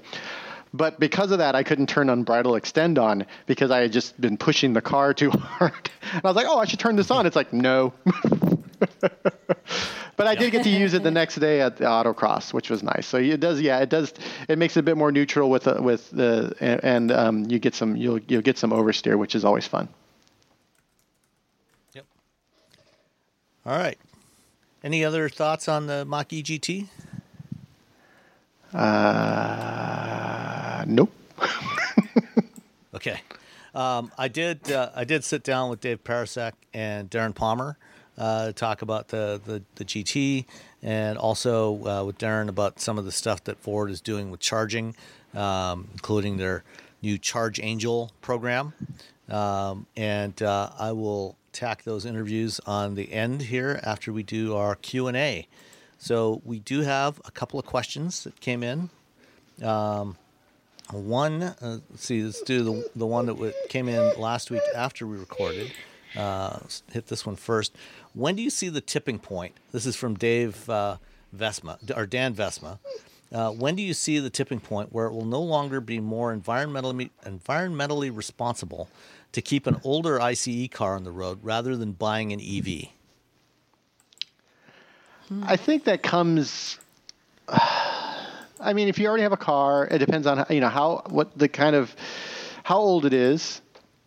I think it also it's efficiency. It's miles per gallon. So if your car right now is getting 10 miles per gallon, I don't know why you're. But if you're getting something that's 30 to 40 miles a gallon, then it's probably going to be a little bit further out. But I think as battery technology gets better and better, and you're able to put lighter batteries, smaller batteries, and get the same range, I think that's when you go past parity when it comes to not just the price point of EVs versus internal combustion engines, but also you start going past the carbon footprint of a new EV versus a new ICE, because you're using less battery, which means you're using less materials, less energy to produce the vehicle. Yeah, less energy to produce the vehicle. Right. So I think it's still a little bit out versus keeping something that you have. I'm a firm believer in buy used cars. Drive a car until it falls apart, and that's sort of where I am. But I think we're getting there. I think it's still just a little bit out. Nicole, I think there's some time to go yet. I think I think the same thing. I think we're at a point where the technology has to sort of get to a little bit more affordable, a little bit more environmentally sourced. It's still so early, really, in the EV battery situation. It feels like we've been dealing with these for a while, but in the grand scheme, we really haven't. And, these technological advancements tend to happen in, little tiny increments, and then maybe there's a leap, and little tiny increments, and then there's a leap. And I think we need a few leaps forward before it's something where everyone says, okay, it really makes absolutely no sense for me to have this ICE vehicle. I really should be making the move to an EV. This is, I think we have a ways to go. I couldn't put a date. I couldn't say 5 years, 6 years, 8 years, but I feel like there's a ways to go yet. Yeah. And I think, even when we get to, pick any random date in the future, 2025, 2028, whatever it might be, it depends on the vehicle that you're replacing. If you're replacing, something that's 25 years old, something that was built in the 70s or 80s, as an example, or even the 90s, that doesn't have the same emission controls we've got today. It's not as fuel efficient. That's going to be a different story than, if you're driving something that's, built in the last 5 years or in the next 5 years. If you, come 2025, if you're driving, a 3-4 year old Ford Maverick, with the hybrid, you're getting 40 miles per gallon, or a Prius, or a RAV4 Prime. These are all very efficient vehicles, and the incremental benefit from replacing a relatively new vehicle that is very efficient with an EV is probably not going. There's probably not going to be a net benefit yet at that point, as opposed to replacing something that's 20 or 30 years old. And it also depends on how you use that vehicle. Like my Miata is 32 years old, but I don't drive it very much. So the impact of that vehicle is relatively minimal. But if you're driving an old car, 50, 60, 70 miles a day, for a commute, that's a very different situation. And, that's a vehicle that is probably worth replacing. You're going to have a significant impact from replacing that with an EV. And, if you're driving something that old, it's probably because you can't afford a new EV. And so, you're probably going to replace that with a used EV at that point. But, that's a good thing. You want to, once something has been built, ideally you want to keep using it for as long as you reasonably can, so that you're not consuming that energy and those materials to produce another one. Yeah.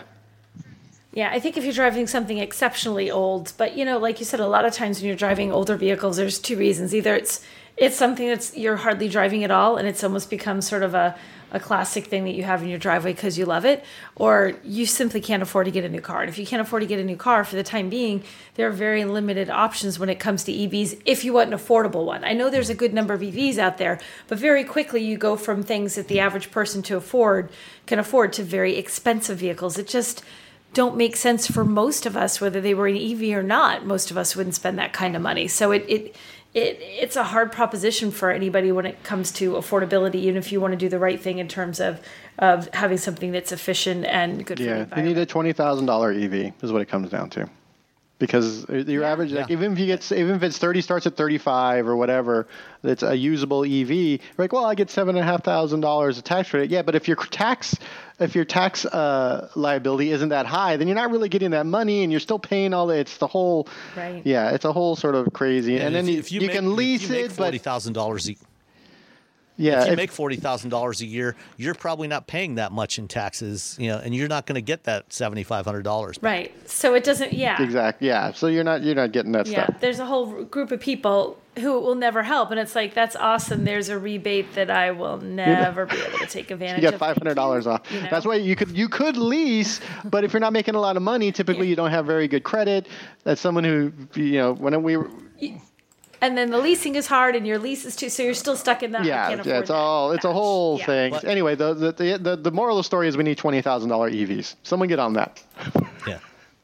No. Well, that's actually one of the things Mark Royce did talk about during the Investor Day. Is they're going to have a $30,000 electric Equinox coming in the next couple of years, and they're also working on stuff that's closer to $20,000 that should be out in the next few years. So we'll see if automakers can actually achieve that.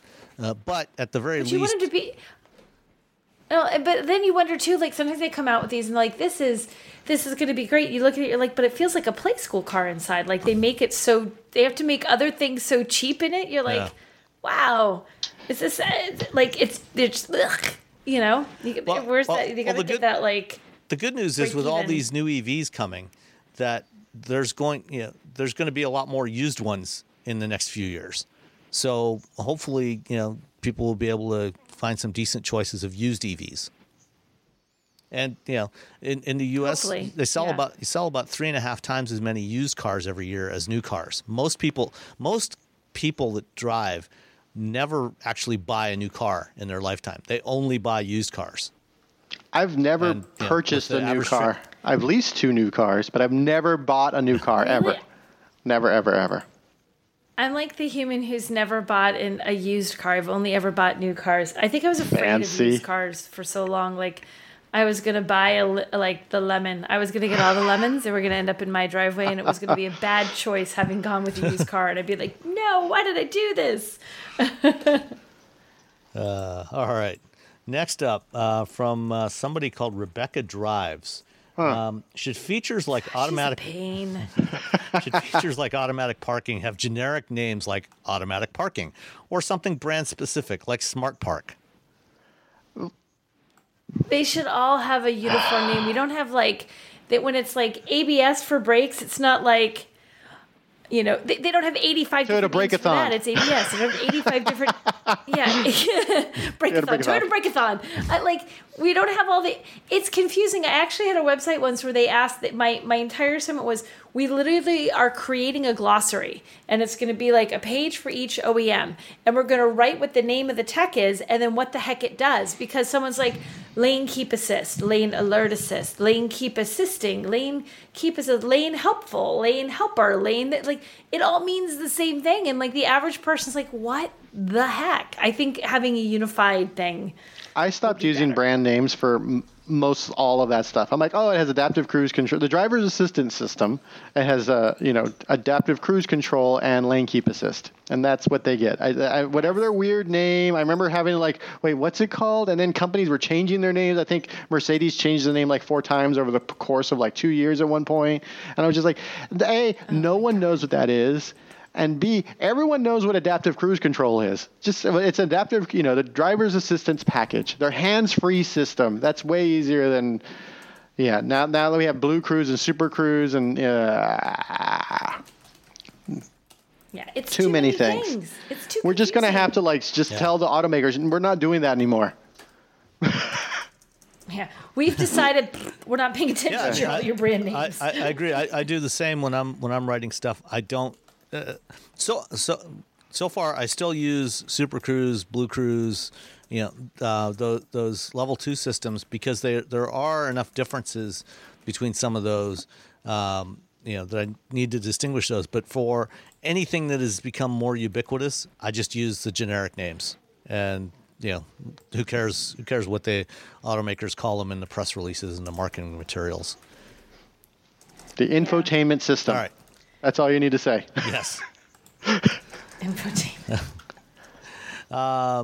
And the last one is from Adam, and since it's now coming up on the middle of October, shockingly enough, and Halloween's just a couple of weeks away, if you were to design a modern car for the Munsters, what new vehicle would you start with? I believe George Barris actually started with a Model T. Happy Halloween. So what would you use as the basis for a new Munsters car? I would use a Challenger, because it's got kind of funky lines to it. It's kind of different. I feel like you could have fun. I feel like you could turn things into scary bat-like wings and stuff. Not like actual flappy wings, like 1950s car wings. You could, I feel like, okay. That's what I was going to say.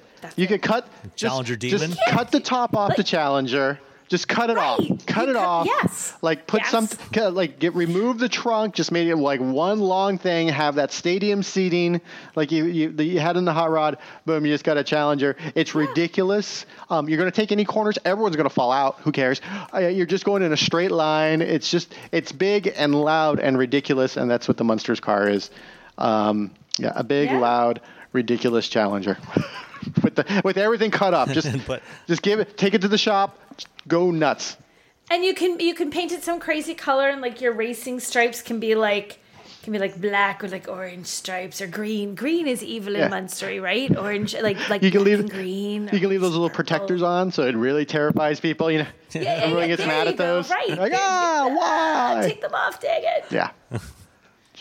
Okay, I'm not going to argue with that. I like this plan. I like that. All right. And on that note, we will call it a show, and make sure you stay tuned for the interviews I did with Dave Parasak and Darren Palmer. See you next time, everybody. Bye-bye. Bye. Hey everybody, this is Sam. This week I had the opportunity to drive the 2021 Ford Mustang Mach-E GT, and while I was at the drive program, I got to sit down with a couple of the subject matter experts, executives involved with this program, among other Ford EV programs. I sat down with Dave Parasak, who was the engineering director on the Mach-E program, and has subsequently moved on to being the director of future electric vehicles for Ford. Apparently he's working on some very interesting stuff that he was not yet at liberty to talk about, but I did have a chance to chat with him about the Mach-E GT and what separates it from the rest of the Mach-E lineup. In addition, I also talked with Darren Palmer, the director of electric vehicles, or the general manager of electric vehicles for Ford North America. And let's hear from Dave first, and then we'll go into Darren's conversation. Thanks. Dave, you were chief engineer on the S550 Mustang. Yes. Then you were engineering director on the Mach-E. Yes. Now you got the Mach-E GT. What were you trying to achieve with this one? And what did you do to make this a true Mustang that nobody could argue with? Yeah, so it's a great question. I mean, to do this, we embraced Mustang. You have to know Mustang. You have to understand what it means to be a Mustang. And that's what really fueled everything around this GT, right? So it was pushing all the boundaries, including those things that we know to do. So I told you, we lowered it 10 millimeters. We put the MagneRide, suspension on it. So everything that all the tricks that that we pulled on the Mustangs, we definitely applied to this product. And so this was really just getting the right group of people together that know Mustang that said, if we're doing this, then watch this, right? And so when you marry it up with instantaneous torque, you've got the future Mustang. So, okay, you lowered it. Yep. What else did you do to create GT from the standard Mustang? Wow, I mean, so you got more power. You got a ton more power, right? I mean, you got 634 pounds of torque. The Brembo brakes. The brake system. What did you think of the brake system? Is amazing, Brakes right? are fantastic. Yeah, right. So you have to have that stopping power and that linear feel of the brake system. You have to have that. The character of a Mustang is something that there's a few people inside Ford that know how to achieve it, and then those who are lovers of Mustang know it when you drive it and when you see it. And that all came into this. It's hard to. People always think it's like some recipe book that I can lay in front of you that says, here's what you do. But there's so many variables that go into this that you have to understand what a Mustang is, how it's supposed to feel, how it's supposed to perform, and then you pull all the levers that you have at your disposal to achieve that. And that's what we did with this. I mean, when you drive this machine, if I blindfolded you and you would say it's a Mustang. You mentioned the brakes. You got big Brembo brakes on here. They're still, they're not quite as big as what you would get on a V8 Mustang. Right. On this one, are you doing when you're using the brake pedal as opposed to just using regen? Are you blending regen and friction braking? Okay, because one of the things you mentioned, linear brakes, and it does feel really linear. And I know that's hard to do. What did you guys do to get that feeling that makes it feel so natural? Well, it took a lot to figure that out, because as you're leveraging the regen, which could feel unnatural, right? You have to blend that in so that you are getting that natural feel, the feel of your foot to that caliper, which is what Mustangs are known for, right? I mean, that's that linear feeling of that. So it was a lot of back and forth between how much regen is too much regen, and then, how do you blend that to get that natural feel? And so our engineers did an amazing job with the software and everything to be able to stay on the side of my foot feels connected to that caliper versus, that's regen kicking in. Mm-hmm. And that is, it's a tough balance, Sam, to be honest with you. It's something that it took a long time to achieve it. The first several attempts at it, you could feel the regen and it just didn't feel right. It just didn't feel natural. So, we've got some proprietary approaches to how we've done that, but it worked out to be where we're very happy with the result. I mean, it feels extremely natural. Was the software for that all developed in-house, or was in-house. that with your supplier? In-house. Okay. Yeah, because I know having worked on electro-hydraulic braking for hybrids, back when I was still an engineer, it's a hard thing to do, to get that seamless and super hard. I was not able to detect any transition there between friction and the regen. It's good to hear you say. It's very, very predictable. Which, especially on a performance car like this, is really important, is predictability, knowing that you give it a certain amount of pressure, you're going to get a certain amount of decel. Well, and I'll tell you, and that's the other thing. So when you have an electric vehicle, the linearity of the accelerator and the brake are hugely important, right? And what hopefully you felt when you were driving today is how linear even the accelerator pedal feels, right? With electric vehicles, you've got all that power that's instant. It's almost like a light switch. I mean, you just flip, and there it is, right? It's there. So the first time we went out and we did some of this stuff, we were not very linear in the delivery of that power. And you can imagine how you can upset a car, as you're in the middle of a turn and you're looking to blend the power, and you get a snap of power. So creating that linearity both on the accelerator and the brake were extremely important, not only for a performance vehicle, but also to get that feel of the Mustang. Because when you drive this thing, you also, you'll feel that it's spirited, it's lively. You can get the back end to step if you want to, not out of control, but that's typical of what Mustang is, right? Right, and even when we first drove the other Mach-E's a year ago, almost a year ago, that was one of the things I noticed right away, was that ability to as you back off, getting that weight transfer and getting it to turn, just getting with weight transfer. Absolutely. That's something that I wasn't anticipating when I going into that. And you haven't been on the autocross yet, I don't think. Not yet. Okay, so you'll know tomorrow when you go there. With many Mustangs, because you've been around for a long time driving them, you can drive them with the pedal, and you're going to find that tomorrow you're going to be able to drive this with the pedal, just as you would a Mustang. You're going to get it to rotate, you're going to get it to do whatever you want it to do, but very little steering input and a lot of pedal adjustments. Right? Well, speaking of that, one of the new features that you've added on the GT is another variation of the drive modes. You've had Whisper, Engage, and Unbridled. Now you've got Unbridled Extend. So explain that. Yeah, so Unbridled Extend was, so as you look at the EVs and what your challenges are with them, you have all the power in the world. It's amazing. But if you want to sustain that over a longer period of time, there's a lot you have to manage. And so what we did with Unbridled Extend is we said, look, we want spirited driving, but we want it over a longer period. So to do that, we do a couple things, like proactively cool the battery.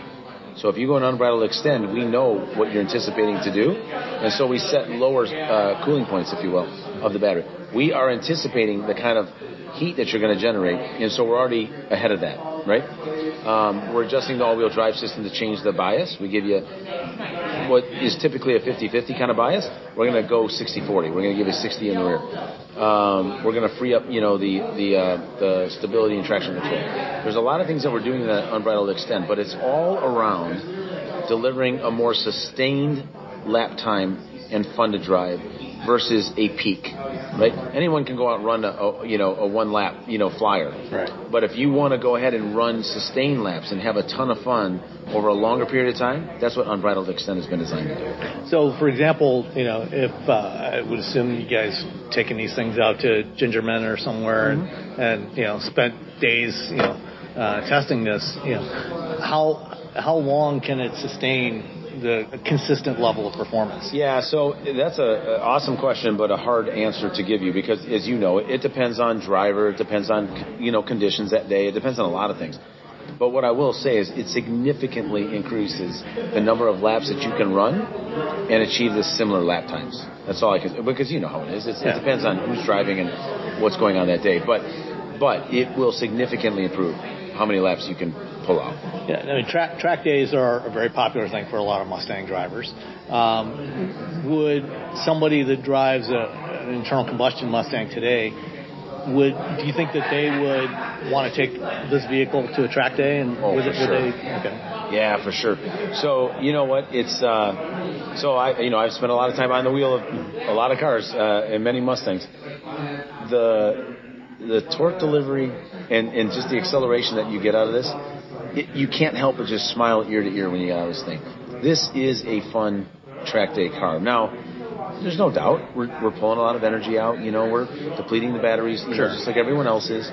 But I will tell you that if you want to go have a ton of fun, you put it in unbridled extend, and you're just going to have a blast all day. Did you have to make any major changes in terms of thermal management for this to keep the battery and the motors and things under control? No, we did. We made a lot of changes with the GT because of the power delivery that we're requiring. You can imagine that right from the core of the battery all the way through the entire wiring system and everything else, the kind of heat that you're actually going to generate. And so we've got a ton of upgrades inside the GT to be able to handle that thermal and control the temperature. So, for sure we did. Okay. Yeah. Anything else about the GT that people should be thinking about? Well, they should just be thinking that this is what... Other than it's as fast as the GT500? I was going to say, think about it. Think about it. We have a vehicle at a price that is just ridiculous that delivers a 3.5 second 0 to 60. Unbelievable acceleration, instantaneous. You got to just go get one. You just got to go get one. All right. Thank you, Dave. All right. Always good to talk to you, man. Thank you, man. All right.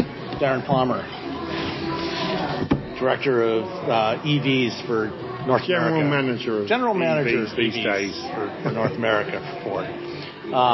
So we were talking earlier, obviously we're here driving the Mach-E GT, which is a fantastic vehicle. But there's all kinds of other stuff that goes along with owning an EV and having an EV business.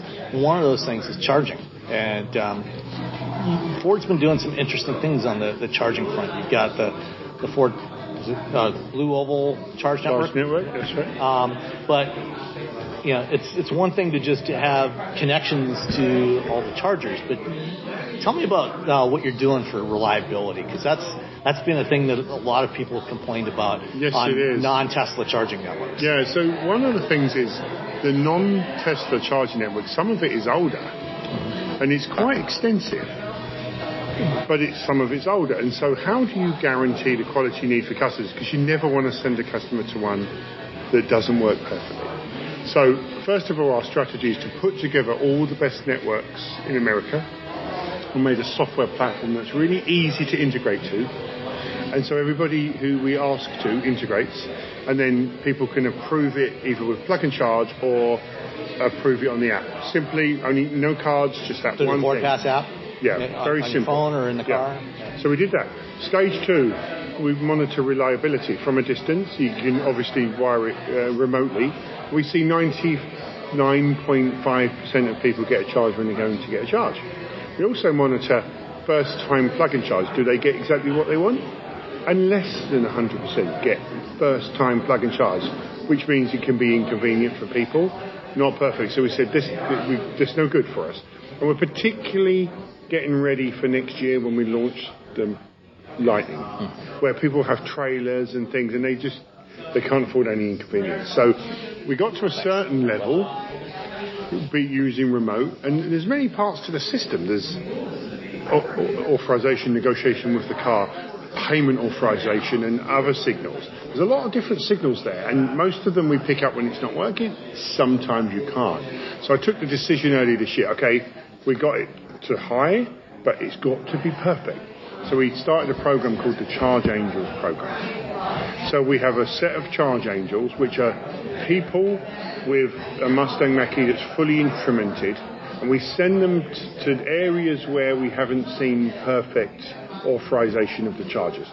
They'll go and test them all themselves, and if they see an issue, they can at the same time pick up the whole digital trace of what went wrong. It gets fed back to our network immediately. So if the problem was in the car software or the charger or the... And if it cannot be immediately fixed, we'll remove it from the network. So we don't send anybody to a charger that doesn't work. And we'll warn them immediately, because on our car it shows you the rating and some feedback from the network. You can see that in the vehicles, so you immediately start warning people. Obviously we work with the networkers first of all, and we tell them they're working really fast to try and fix it, so they may not have been aware, because they can get stuck he was waiting for a signal for a car or something like that. So there's many different types of faults, and that's why I need to send people out at the moment until the network's almost perfect, and then we can stop doing it. So we wanted to accelerate reliability, so that's what we're going to do.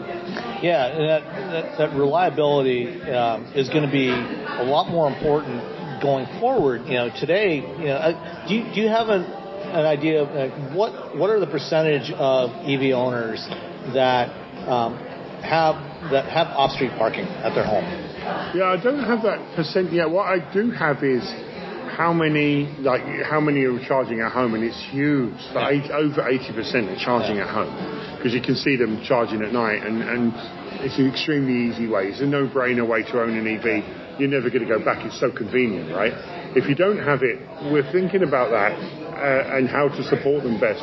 One is having a very large network, because if you don't have one at home, you have the choice of driving to DC and charging, and we have a huge network, or searching for an AC nearby and maybe parking your car there overnight. And we have 63,000 plugs, so for a lot of people, they'll have one nearby, and you can just park it over there for the night and charge it slow. So they both ways. I'm also looking at what might happen next, and I think there could be a thing I'm calling grazing happen, where chargers start to be at lots of places for hairdressers. The supermarket store you go to, the clothes store. This is where you're going to be for 20, 30, right. 45 You go minutes. and you plug and you go in and you come out and grazing, I call it. Opportunistic charging. Opportunistic, yeah. I think that will grow as well. And for some people who don't have a charger at home, that can avoid them having to go and wait at a DC. Yeah. But we want to support both, whatever they want. Because once you get past, because right now I think, the early adopters of EVs, are largely people that, can have off-street parking. They can charge at home. But as you start to expand the population of EVs, and you start to get more and more EVs in the used car market, which is actually the majority of what people buy, 3.5 times as many used cars every year sold as new cars. You're going to get a lot more people that don't have that off-street parking, where they live in an apartment or they live somewhere where they have to park on the street. And reliability of charging and access to charging are going to be really critical for that population of drivers. Yes, it is. So what's great for customers is that already now you've got a network that size. It's pretty sizable. But a lot of the US, and you can travel a lot of the US with DC now as well, especially with a 300-mile car. But it's going to rapidly expand, because now companies are starting to see people are buying the cars, they're growing, and something like the F-150 Lightning, you can see that's going to be a very popular car, and it's going to drive much more adoption, and now it's worth investing in the network. So we're seeing huge increases in the network. Over the next couple of years, you're going to see it grow really, really large.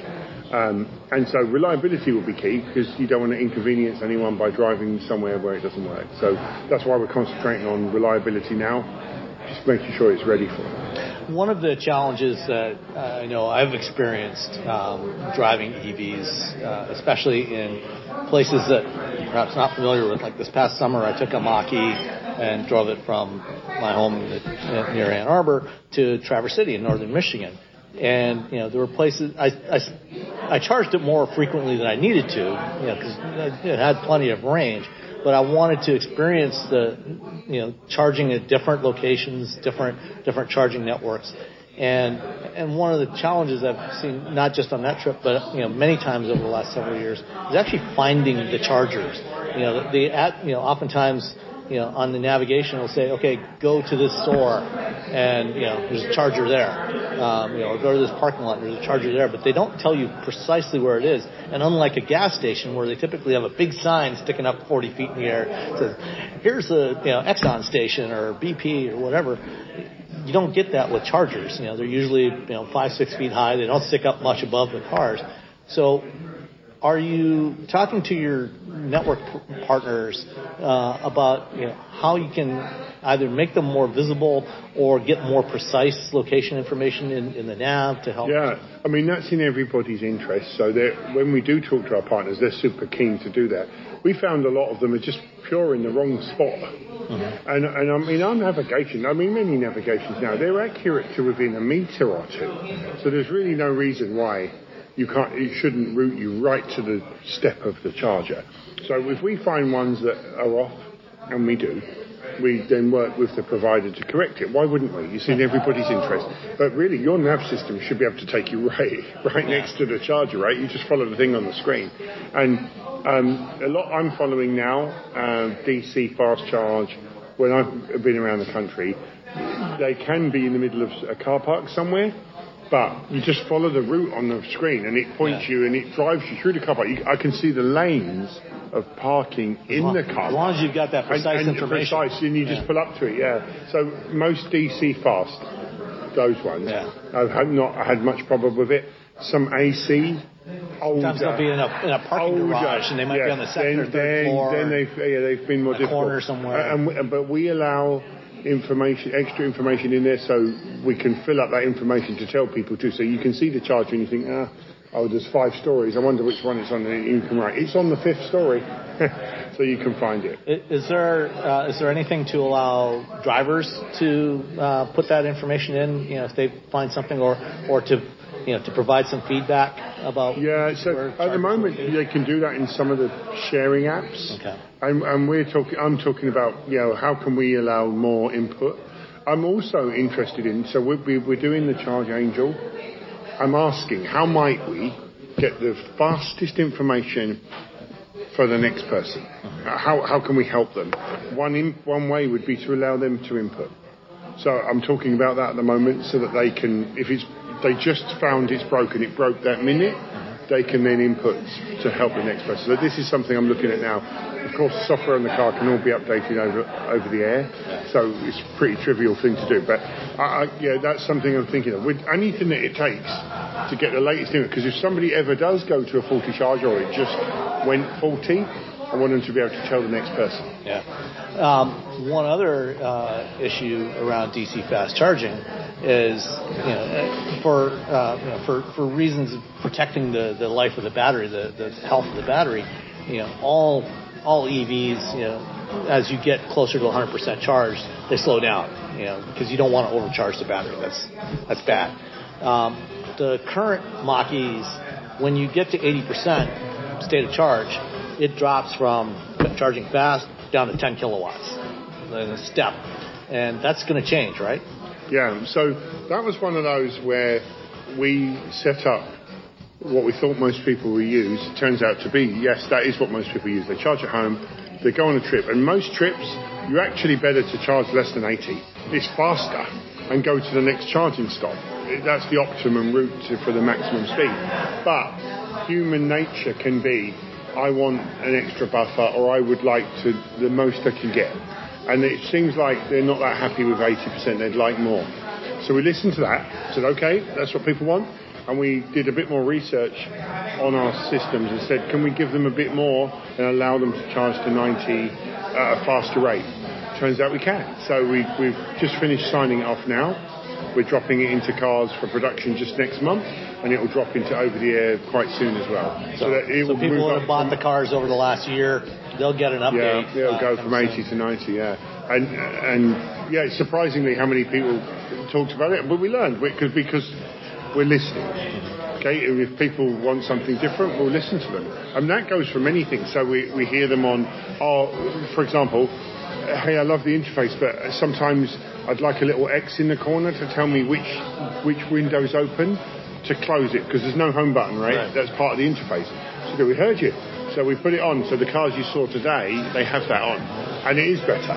Yeah. And so we learned from the customer and we changed it. And that's the whole point, right? And we did some things with the heated seat control. People wanted a bit different. It wasn't clear there was an auto part to it. We thought it was clear, but it wasn't. So we changed that so you can see more clearly. And we're going to keep doing that. And I can improve, or my team can improve latency as well. So you'll see the latency is better on these GTs, it's faster. Yep. And then it's just continuous improvement. It's great fun. I mean, we could never do this before. Yeah. And, one other thing that you're able to do now is, you talk about improving the charging capabilities, but now when it charges, you're also going to have more range than you had before. Yes, we are. So we're really proud of that one with the team. So we set up the vehicle to last for its full life, have a full warranty for 8 years. It's at least 70% of its battery range. Of course, in real life, it's much more than that. So, but that's just the backstop. And we said, well, now we learned more about how people are using it and the conditions, and we can see all of the temperatures of the car. We say, well, we can probably give more because it isn't in that most extreme circumstance, except very hot parts, Arizona, going up a hill for hours. This is not most people. So if you're not in those conditions, why not give you more? And so we have decided to give more. So we at the moment, we're going to give another 3% of battery. And that's also already rolled out in production, and now is coming to everybody else over the air as well, who already bought the car. I mean, that's amazing. This is one of the things that obviously Tesla pioneered, was this idea of, your car, instead of, it being the same 10 years after it rolled off the assembly line, it can be continuously improved. Even with the hardware that you've got, you can learn from the way people use their vehicles and the feedback you get, and make it better over time. So. It's amazing. I mean, we love it. We never had that ability before. People love it. The thing you bought got better. It's like your phone. It's like your tablet. And these cars like these, it does feel more like a digital device than it used to. And it truthfully is. So you can do that. So we built into this car every module can be updated. Even things, the gear shifter can be updated. I don't know what we're going to do with the gear shifter yet, but it can be updated, and we think something up later, we'll be able to do it. So, it's amazing. And we're giving range. You can potentially give performance. You can give mode changes, games, useful utilities, navigation, unlimited. So we're just getting started, actually. I mean, we're only in our first updates now. We did about 130,000 updates now, something like that. We're just getting going, right? So, and you see in these cars, you see Sketch app and so on, but we got much more coming. Yeah, I think earlier today it was mentioned that, for this first year of production, you're going to be hitting the target that you had of about 50,000 units in the first year. And with the demand for this thing, are you increasing capacity? Yeah, we are. It's already going to go up significantly in the next year, and we're continuing to build up capacity because we never advertised really the GT yet. We're already sold out for the first model year, and that was a more premium car. We sold about 50% performance edition as well, which is even more premium car. We're seeing massive demand, so we are working on capacity continuously. And the same on the Lightning. I've done huge capacity increases. Yeah, they've already talked about that they bumped the capacity for that from the Rouge Electric Vehicle Center to 80,000 units, just double what was originally planned. Yeah, and we're still seeing that demand rising from customers. So it shows they're more ready for these products than we realised. And part of it that they feed back to us was the extra things they do. Yeah. That's what they love. So, 400 litres of extra space I never had. And they say, it's almost like an SUV now. I can store things under there. It's much more useful for me. Then they see it as a leisure vehicle, and then the bidirectional power has gone crazy. So with the incidents that have happened around the country, people like the idea that they can be independent, and really not for a lot of money, and much less than ever before. And people like that. So we're seeing a huge pull on that system at the moment. We're getting ready to launch that. Very exciting. And there's also the e-Transit, which should also be launching pretty soon as well. Yeah, that's launching right now. And that one, is quieter on some people's radar because it's a commercial vehicle, but really it meets the needs of a lot of commercial drivers. It has new high-tech telematics for control of your fleet and efficiency. We have solutions for charging in depots, and in many cases it pays back on day one. So if it pays back on day one, it means you can be more competitive than your competitors, and you can make your business better. So it's kind of been quiet, but we've seen huge demand now, and it's going to change the world. But, it's a different type of vehicle, so you don't see as much news about it. Yeah, it's going to quietly become a leading delivery vehicle in the world. Yeah, great. All right, well, thank you so much, Darren. Thank you, it's a pleasure. When you need mealtime inspiration, it's worth shopping Kroger, where you'll find over 30,000 mouth-watering choices that excite your inner foodie. And no matter what tasty choice you make, you'll enjoy our everyday low prices, plus extra ways to save, like digital coupons worth over $600 each week. You can also save up to $1 off per gallon at the pump with fuel points. More savings and more inspiring flavors make shopping Kroger worth it every time. Kroger, fresh for everyone. Fuel restrictions apply. Save big on brunch for mom, all in the Kroger app. Get 16-ounce packs of flavorful Angus 90% lean ground sirloin for $4.99 each with a digital coupon. Then buy 2, get 2 free on 12 packs of delicious Coca-Cola, Pepsi, or 7-Up, all with your card. Shop these deals at your local Kroger today, or tap the screen now to download the Kroger app to save big today. Kroger, fresh for everyone. Prices and product availability subject to change. Restrictions apply. See site for details.